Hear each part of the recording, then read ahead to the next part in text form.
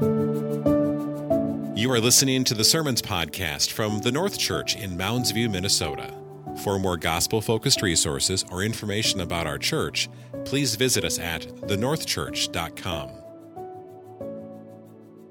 Our sermon text this morning is Isaiah chapter 9, verses 1 through 7. That's Isaiah chapter 9, verses 1 through 7. That's on page 573 in the blue Bibles beneath your chairs. Isaiah chapter 9, beginning in verse 1. But there will be no gloom for her who was in anguish. In the former time, he brought into contempt the land of Zebulun and the land of Naphtali. But in the latter time, he has made glorious the way of the sea, the land beyond the Jordan, Galilee of the nations. The people who walked in darkness have seen a great light. Those who dwelt in a land of deep darkness, on them has light shined. You have multiplied the nation. You have increased its joy. They rejoice before you as with joy at the harvest, as they are glad when they divide the spoil. For the yoke of his burden and the staff for his shoulder, the rod of his oppressor, you have broken as on the day of Midian.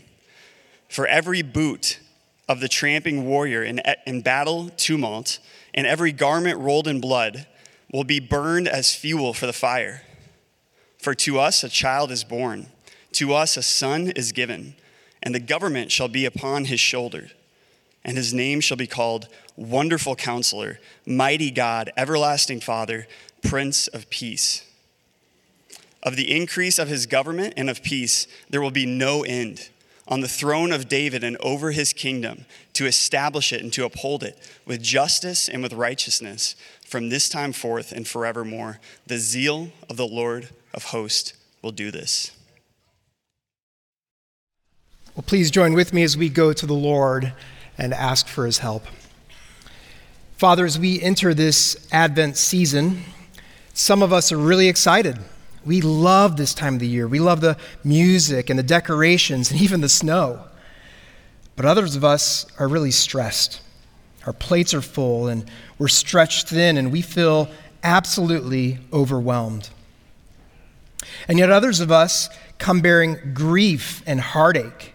This season is a challenging reminder of the loved ones we've lost and the empty seats around our table.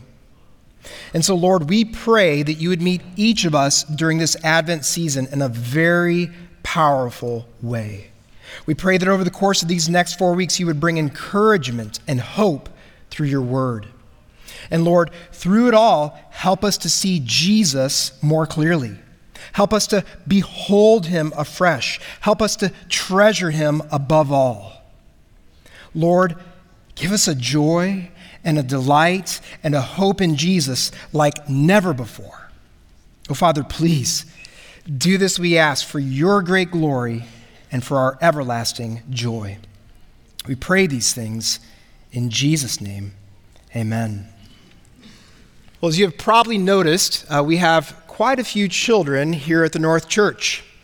In fact, almost every single week during our Sunday services, we're announcing the birth of a child. And whenever we do that, we always share the name that child has been given. Now, there are a lot of reasons why parents name their children the way they do. Sometimes they just really like the way that name sounds. At other times, they want to commemorate or honor a loved family member. And yet, other times, they're just drawn to the meaning of the name. And often, when parents name their child, they do so with all sorts of hopes and aspirations in mind. In other words, they hope that their child will live up to that name in some way. Well, over the course of the next 4 weeks, we are going to be looking at one of the most remarkable birth announcements ever. We're going to be looking at a birth announcement of Jesus from Isaiah chapter 9. And this birth announcement is very different from ours. Unlike our birth announcements, this one came extremely early. In fact, it came some 700 years before Jesus was born. Not only that, unlike our birth announcements, this one shares 4 different names. As one author said, one name wasn't sufficient to describe this special child. And most importantly, unlike our birth announcements, these names weren't given because of how they sounded. They weren't given to commemorate someone else, nor were they given with some sort of aspiration in mind. No, these names actually reveal who Jesus is and what he came to do. They reveal something true, something certain about the person and work of Jesus. And so this week, we're going to be focusing on the first of those four names. We're going to focus on Jesus as our wonderful counselor. And to do that, we're going to consider three things: the context for this name, the meaning of this name, and the relevance of this name. So if you want an outline, that's it this morning. We're going to be looking at context, meaning, and relevance for this name, Wonderful Counselor. So first this morning, let's consider the context for the name Wonderful Counselor. At this point in the book of Isaiah, God's people in Judah were in the midst of an absolute crisis. So even though God had pursued them time and time again by his grace, they continually turned away from God. So they broke God's commands and they followed after idols. They rebelled against God and refused to follow him as the one true living God. And it wasn't just the people of Judah who were corrupt, but many of their leaders were as well. For example, King Ahaz led God's people astray in numerous ways. For instance, he placed an Assyrian-type altar in the temple court. He encouraged false worship. He even burned his son as an offering. Not only that, but Ahaz leaned on his own understanding. So instead of trusting in God and taking God at his word, he made alliances with foreign nations. Well, God responded to all of this by sending Isaiah to warn the people that judgment was coming. In fact, we see some of those warnings in Isaiah chapter 8. So just for a minute, turn with me back to Isaiah chapter 8, and let's look at verses 6 to 8. Look what it says there in Isaiah 8, beginning in verse 6. It says, "Because this people has refused the waters of Shiloh that flow gently, and rejoice over Rezin and the son of Remaliah, therefore, behold, the Lord is bringing up against them waters of the river, mighty and many, the king of Assyria, and all his glory. And it will rise over its channels and go over all its banks, and it will sweep on into Judah. It will overflow and pass on, reaching even to the neck, and its outspread wings will fill the breadth of your land." So because the people of Judah refused God's waters, his waters of refreshment and protection, God was going to send a mighty river of judgment. And that mighty river was the nation of Assyria and their armies. They were going to invade Judah almost like a flash flood that would just overwhelm them and really all but wipe them out. Well, consider as well the language that Isaiah used just a little further down in verses 21 to 22. Look what it says there. It says, "They will pass through the land greatly distressed and hungry. And when they're hungry, they will be enraged and will speak contemptuously against their king and their God and turn their faces upward. And they will look to the earth, but behold, distress and darkness, the gloom of anguish. And they will be thrust into thick darkness." So as a result of rejecting God, the people of Judah will walk around hungry and distressed and hopeless. Even though they're the ones responsible for their predicament, they're going to blame their leaders and they're going to shake their fists at God. Not only that, but as they look out on the land, the only thing they will see is darkness and gloom. In other words, they're going to get a foretaste of how empty and destitute life is without God. So hopefully you're getting the picture here that Judah was in a desperate situation. They were facing an absolute crisis. Because of their rebellion, they were about to be defeated by their enemies, judged by God, and exiled from the land. And yet, alongside of these warnings, Isaiah spoke words of hope. He prophesied about a time in the future when God would deliver his people, and God would graciously intervene. And that's what we see unfold here in chapter 9.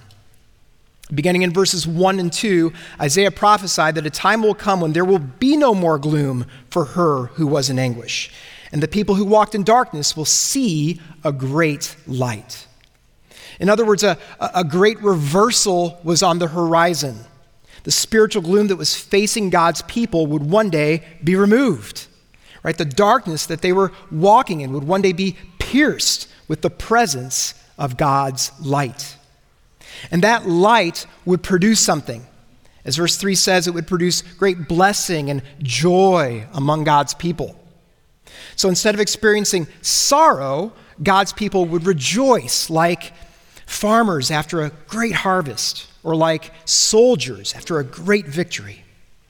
In fact, victory is a key theme in this prophecy. So it's not just that God's people would rejoice like soldiers after a victory, they would actually experience victory. That's why in verse 4, Isaiah spoke of God breaking the oppressive yoke of their enemy. In other words, their time of exile would eventually come to an end. God was going to free them from the foreign powers that had shackles on them. That's also why in verse 5, Isaiah spoke of the burning of instruments of war, such as boots and garments. Those items would be burned because they wouldn't be needed anymore. You don't need instruments of war when war has ceased. You don't need instruments of war when victory is complete. But that raises a question, doesn't it? How exactly will God bring this victory about? How exactly will he deliver his people? Well, that's where verses 6 and 7 come in. According to Isaiah, a child will be born. A son will be given and sent by God. And this child won't be an average citizen. No, the text tells us that the government will be on his shoulder. In other words, he will come to lead and to rule God's people. In other words, this child will be the Messiah that was promised long ago. He will be the final and ultimate heir to David's throne. And as Isaiah mentioned, of the increase of his government and of peace, there will be no end. So this child will usher in a kingdom unlike any other. It will be an eternal kingdom, a kingdom that overflows and is saturated with peace and righteousness and justice. And if you have any doubt whatsoever who this child, this Messiah, this Davidic king is, then consider these words from Luke chapter 1 that the angel Gabriel spoke to Mary. He said, "Do not be afraid, Mary, for you have found favor with God. And behold, you will conceive in your womb and bear a son, and you shall call his name Jesus. He will be great and will be called the Son of the Most High." And then here it comes. "And the Lord God will give to him the throne of his father David, and he will reign over the house of Jacob forever, and of his kingdom there will be no end." So make no mistake about it. When Isaiah said that a child will be born and a son will be given and the government will be on his shoulders, he was speaking about Jesus. Even though he didn't fully understand it, he was speaking about the eternal Son of God who would take on flesh to dwell among us. Well, that brings us to the four names that Isaiah ascribed to Jesus here in verse 6. Isaiah said this child should be called Wonderful Counselor, Mighty God, Everlasting Father, Prince of Peace. So, whatever these names or titles mean, they're somehow connected to Jesus as Messiah. They're somehow connected to the rule and reign of this Davidic king. In other words, these names are royal names, and they have royal implications. They tell us something about Jesus as king and the way in which he would rule. So that's the context for this name, Wonderful Counselor. It's the context of light breaking into darkness. It's the context of joy overcoming gloom. It's the context of a child being born, a child who will be a king who will bring victory for God's people. And so with that as our backdrop, let's now shift our attention and consider the meaning of the name Wonderful Counselor. Now, when we heard the word wonderful, we often think of something that we admire or that we take delight in. So my guess is a couple of weeks ago when you had Thanksgiving with family or friends, you might have heard someone say something like, "Oh, that pie was so wonderful," right? Or maybe they said, "Oh, it was so wonderful to all be together. We had so much fun." Well, in the Bible, the word wonderful carries a different meaning. It refers to something that's uncommon or out of the ordinary, something that's beyond the course of normal human events, something that's outside the realm of human explanation. In fact, when we see this word wonderful in Scripture, it often describes God himself or the extraordinary and supernatural things that he does. For example, remember in Genesis 18 how God responded when Sarah laughed at the announcement that she would bear a child in her old age? Remember what God asked her? He said, "Is anything too hard for the Lord?" Well, that word hard there is actually the same word for wonderful. It could actually be translated that way. So God is saying, is anything too wonderful for me? And the answer is no, because God can do supernatural things. God has that ability. He does extraordinary and supernatural things all the time. Another place where we see the word wonderful is in Psalm 139.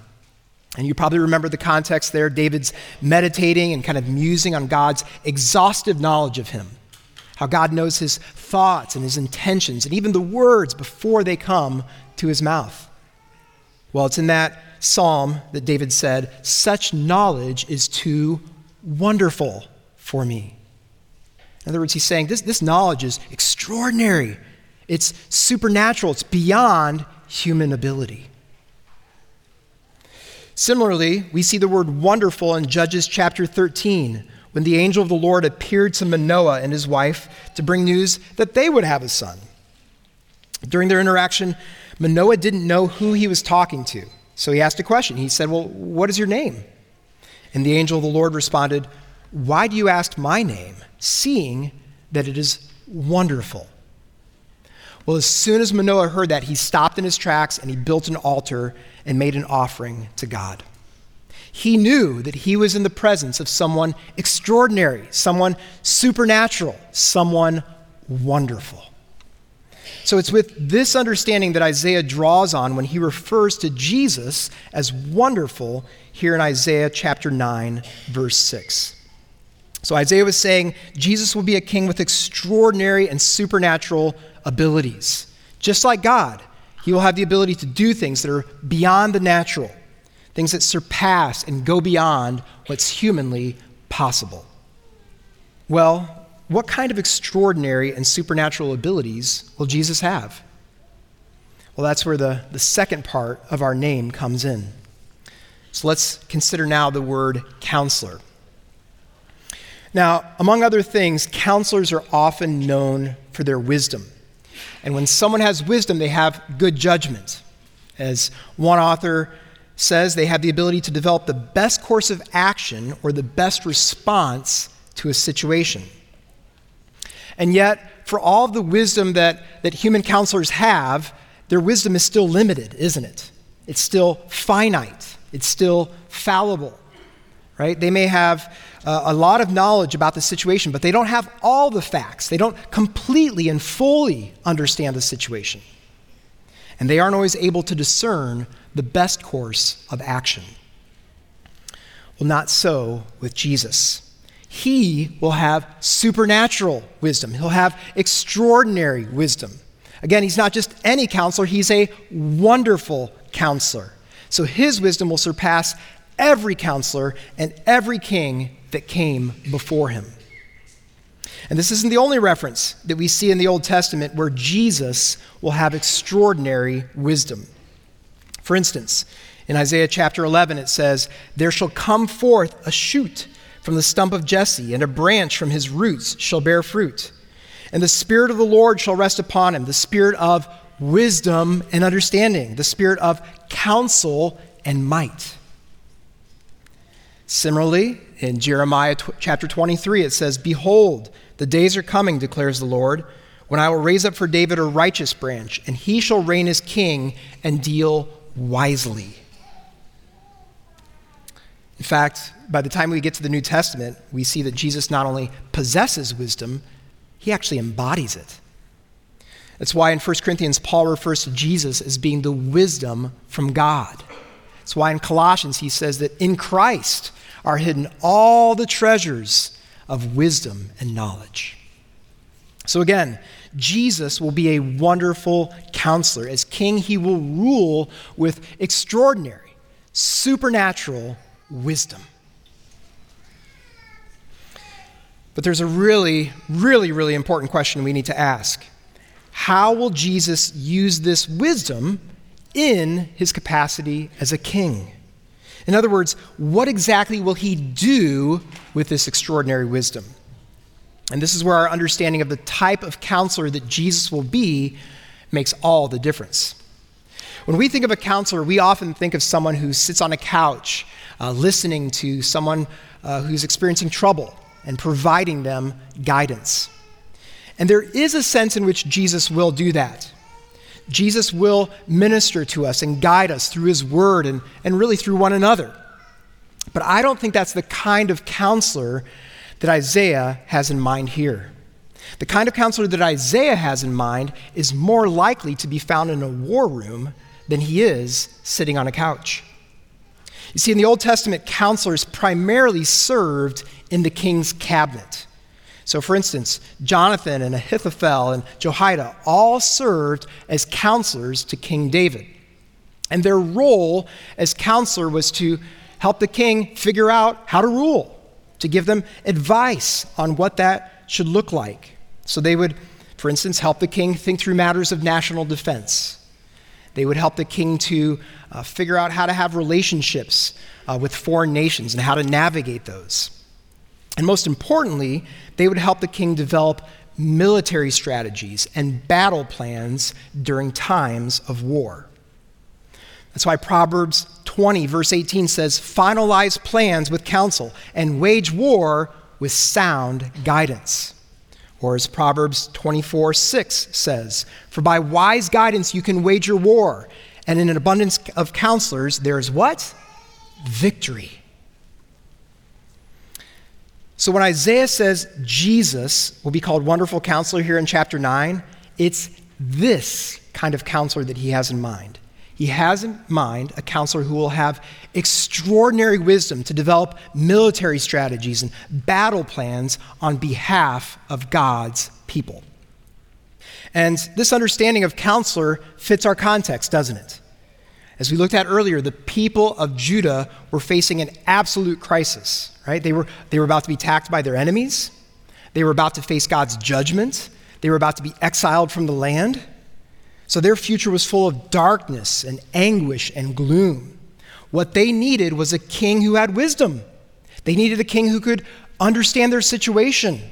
They needed a king who could develop a plan to get them out of the mess that they were in.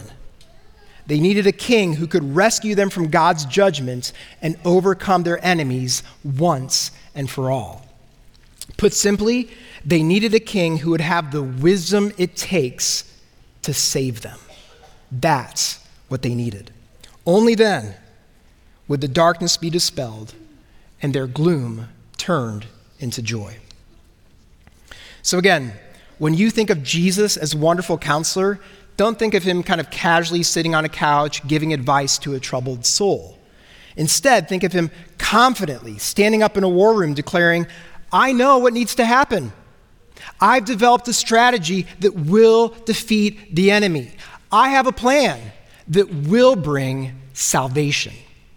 That's the kind of counselor that Isaiah has in mind.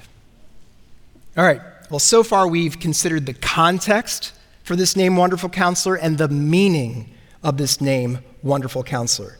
Let's finish by considering the relevance of the name, Wonderful Counselor. And there's three things I want you to know. to begin with, I want you to know that Jesus understands our situation. Again, Jesus understands our situation. You know, sometimes when we go to a doctor, it's pretty straightforward, right? We go, they do an exam, they make a diagnosis, and they send us on our way. Other times, though, it's a little bit more complicated. We go, they do an exam, and then they run tests, and then they draw blood, and then they take x-rays. And sometimes it's days or weeks or months or even longer before they come up with a diagnosis. Sometimes they're actually unable to get to the depth of our problems and figure out exactly what's going on inside. Well, with Jesus, things are very, very different. As our wonderful counselor, he has perfect knowledge of us. He knows exactly how desperate our situation is. And the reality is, left to ourselves, we're in just as much of a crisis as the people of Judah were. So just like the people of Judah, we deserve God's judgment for our sin. Now, it may not be that we've actually literally shaken our fist toward God, but we have all rebelled against him. As Isaiah says, like sheep, we've all gone astray. Each of us has turned to his own way. And just like the people of Judah, we also face enemies that we don't have the wisdom to overcome. It doesn't matter how smart you are, how many degrees you have. We don't have the wisdom it takes to break free from the slavery of sin. We don't have the wisdom it takes to overcome Satan's influence. We don't have the wisdom it takes to avoid the sting of death. Well, also, just like the people of Judah, unless something changes, we are all at risk of exile. Only our exile won't be in Assyria or in Babylon. It will be in hell. Apart from light breaking into our darkness, we will face eternal torment and be forever separated from God's glorious presence. Again, our situation is desperate. But thankfully, Jesus understands our situation. He knows exactly what we're facing. So he knows that we're facing judgment. And he's familiar with the enemies that surround us. And he recognizes the importance of what's going on. He recognizes this is a matter of heaven and hell. Well, second, not only does Jesus understand our situation, but he knows what to do about it. See, Jesus never sat around kind of scratching his head trying to figure out how to save us. He didn't do that. Nor did he gather a bunch of leaders to try to devise a strategy to overcome our enemies. Nor did he convene some sort of committee to come up with a plan that would bring salvation. Because Jesus is our wonderful counselor, he knows exactly what's needed to save us. He knows the precise strategy and the perfect plan that will rescue us from judgment and bring victory over our enemies. So Jesus knows that to save us, he will have to be born of a virgin. Being born of a virgin will allow him to add humanity to his deity. Not only that, being born of a virgin will make it clear that salvation comes from God, not us. Jesus also knows that to save us, he will have to faithfully represent us. So he will have to face the same weaknesses and limitations that we do. That means he'll have to be tired and hungry. That means he'll have to experience pain and grief. That means he'll have to face temptations and trials. Jesus also knows that to save us, he will have to live a life of perfect obedience. So he'll have to be righteous on our behalf so that one day we can be righteous and stand in God's holy presence. Jesus also knows that to save us, he will have to suffer and die in our place. The only way that our sins can be forgiven and we can be granted eternal life is if Jesus becomes our substitute. That's it. That's the only way. So Jesus will have to absorb the wrath of God instead of us. He will have to face the punishment and judgment our sins deserve in our place. Jesus also knows that to save us, he will have to rise from the grave. Rising from the grave will demonstrate that his sacrifice was sufficient payment for our sins. Rising from the grave will prove once and for all that he was able to overcome the powers of sin and death and hell. And rising from the grave will secure our resurrection, not just spiritually, but one day physically. And Jesus also knows that to save us, he will have to ascend back to heaven as our resurrected Lord and Savior. And when he ascends back to heaven, he will be sitting at the right hand of God the Father. And he will be far above every ruler, every power, and every dominion. And when he ascends back to heaven, he will send the Holy Spirit to empower us so that we can be his witnesses to the ends of the earth, so that his kingdom can be built and established. Again, Jesus knows exactly what to do. He has the perfect plan for our salvation. He has the wisdom it takes to save us. And then third and finally, Jesus not only has the wisdom it takes to save us, but he acted upon that wisdom, didn't he? He did that some 2,000 years ago. So Jesus came from heaven to earth. He was born of a virgin. He lived like us, and yet he lived perfectly. And then he went to a cross as the substitute for sinners, dying in their place. And then he rose 3 days later from the grave, triumphant over sin and death and hell. And right now he rules and he reigns as ascended Lord and Savior. As Paul writes in the book of Philippians, though he was in the form of God, Jesus did not count equality with God a thing to be grasped, but emptied himself, taking the form of a servant, being born in the likeness of men. And being found in human form, he humbled himself by becoming obedient to the point of death, even death on a cross. Therefore, God has highly exalted him and bestowed on him the name that is above every name, so that at the name of Jesus, every knee should bow, whether in heaven or on earth or under the earth, and every tongue confess that Jesus Christ is Lord, to the glory of God the Father. So praise God. Jesus knew what to do, and he did it. Jesus had a plan for our salvation, and he executed it perfectly. With the wisdom of God and the authority of God, King Jesus willingly and humbly came to save sinners. That's why we celebrate Advent. That's why we remember his coming. Well, as we close this morning, let me ask a couple of questions. First, are you trusting in Jesus for your salvation? See, the reality is we all put our trust in someone or something, don't we? Maybe it's ourselves or our spouse or a career or money or pleasure or you name it. We all put our trust in something or someone that we believe will deliver us from our desperate situation. But here's the thing. There's only one person who's capable of getting us out of our mess. There's only one person who has the wisdom it takes to save us from sin and death and hell, and that's Jesus, our wonderful counselor. So instead of relying on your own wisdom, instead of trusting in your own strength and abilities, trust in his.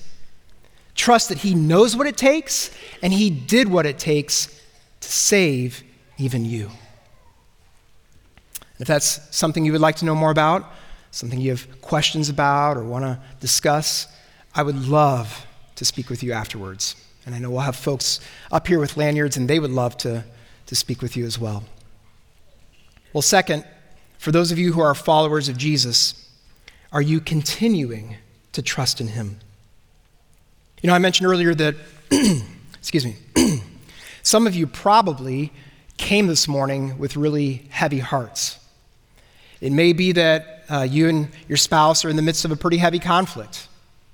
Or maybe you recently lost your job.